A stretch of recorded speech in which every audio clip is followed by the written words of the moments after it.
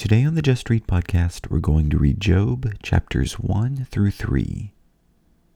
The book of Job invites us to consider the question, why do good people suffer? These first chapters tell of Job's tragic story. Let's read Job chapters 1 through 3.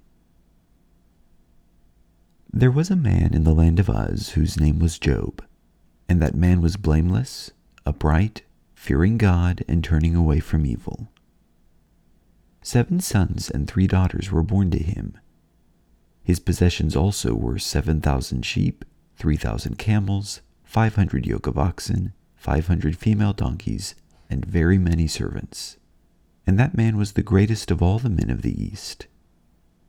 His sons used to go and hold a feast in the house of each one in his day, and they would send and invite their 3 sisters to eat and drink with them.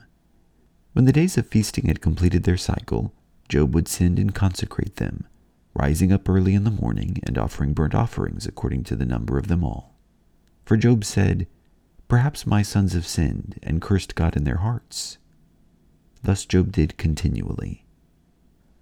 Now there was a day when the sons of God came to present themselves before the Lord, and Satan also came among them. The Lord said to Satan, "From where do you come?" Then Satan answered the Lord and said, "From roaming about on the earth and walking around on it." The Lord said to Satan, "Have you considered my servant Job? For there is no one like him on the earth, a blameless and upright man, fearing God and turning away from evil." Then Satan answered the Lord, "Does Job fear God for nothing? Have you not made a hedge about him and his house and all that he has on every side? You have blessed the work of his hands, and his possessions have increased in the land. But put forth your hand now and touch all that he has. He will surely curse you to your face." Then the Lord said to Satan, "Behold, all that he has is in your power, only do not put forth your hand on him." So Satan departed from the presence of the Lord. Now on the day when his sons and his daughters were eating and drinking wine in their oldest brother's house, a messenger came to Job and said, "The oxen were plowing and the donkeys feeding beside them, and the Sabaeans attacked and took them. They also slew the servants with the edge of the sword, and I alone have escaped to tell you." While he was still speaking, another also came and said, "The fire of God fell from heaven and burned up the sheep and the servants and consumed them, and I alone have escaped to tell you." While he was still speaking, another also came and said, "The Chaldeans formed 3 bands and made a raid on the camels and took them and slew the servants with the edge of the sword, and I alone have escaped to tell you." While he was still speaking, another also came and said, "Your sons and your daughters were eating and drinking wine in their oldest brother's house, and behold, a great wind came from across the wilderness and struck the 4 corners of the house, and it fell on the young people, and they died. And I alone have escaped to tell you." Then Job arose and tore his robe and shaved his head, and he fell to the ground and worshipped. He said, "Naked I came from my mother's womb, and naked I shall return there. The Lord gave, and the Lord has taken away. Blessed be the name of the Lord." Through all this, Job did not sin, nor did he blame God. Again, there was a day when the sons of God came to present themselves before the Lord, and Satan also came among them to present himself before the Lord. The Lord said to Satan, "Where have you come from?" Then Satan answered the Lord and said, "From roaming about on the earth and walking around on it." The Lord said to Satan, "Have you considered my servant Job? For there is no one like him on the earth, a blameless and upright man, fearing God and turning away from evil. And he still holds fast his integrity, although you incited me against him to ruin him without cause." Satan answered the Lord and said, "Skin for skin. Yes, all that a man has he will give for his life. However, put forth your hand now and touch his bone and his flesh. He will curse you to your face." So the Lord said to Satan, "Behold, he is in your power. Only spare his life." Then Satan went out from the presence of the Lord and smote Job with sore boils from the sole of his foot to the crown of his head. And he took a potsherd to scrape himself while he was sitting among the ashes. Then his wife said to him, "Do you still hold fast your integrity? Curse God and die." But he said to her, "You speak as one of the foolish women speaks. Shall we indeed accept good from God and not accept adversity?" In all this, Job did not sin with his lips.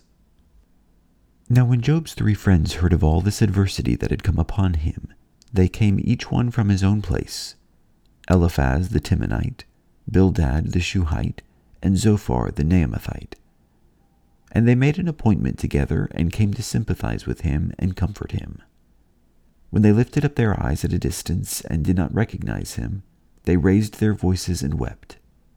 And each of them tore his robe and threw dust over their heads toward the sky.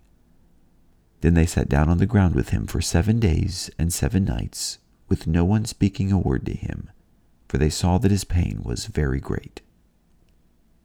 Afterward, Job opened his mouth and cursed the day of his birth. And Job said, "Let the day perish on which I was to be born, and the night which said, a boy is conceived. May that day be darkness. Let not God above care for it, nor light shine on it. Let darkness and black gloom claim it. Let a cloud settle on it. Let the blackness of the day terrify it. As for that night, let darkness seize it. Let it not rejoice among the days of the year. Let it not come into the number of the months. Behold, let that night be barren. Let no joyful shout enter it. Let those curse it who curse the day, who are prepared to rouse Leviathan.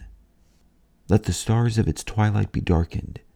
Let it wait for light but have none, and let it not see the breaking dawn, because it did not shut the opening of my mother's womb, or hide trouble from my eyes. Why did I not die at birth, come forth from the womb and expire? Why did the knees receive me, and why the breasts that I should suck? For now I would have lain down and been quiet. I would have slept then, I would have been at rest, with kings and with counselors of the earth who rebuilt ruins for themselves, or with princes who had gold, who were filling their houses with silver. Or like a miscarriage which is discarded I would not be, as infants that never saw light. There the wicked cease from raging, and there the weary are at rest. The prisoners are at ease together, they do not hear the voice of the taskmaster. The small and the great are there, and the slave is free from his master.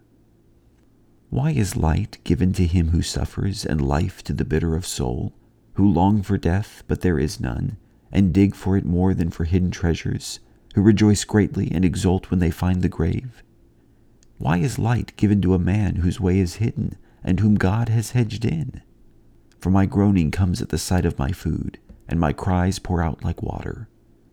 For what I fear comes upon me, and what I dread befalls me. I am not at ease, nor am I quiet, and I am not at rest, but turmoil comes." That was Job chapters 1 through 3. Job's life was as good as it gets. He had family, health, and prosperity. But did Job only serve God because God blessed him? What would happen if God took away all of these blessings? Even though Job suffered, he still maintained his righteousness before God. Thank you for reading with me.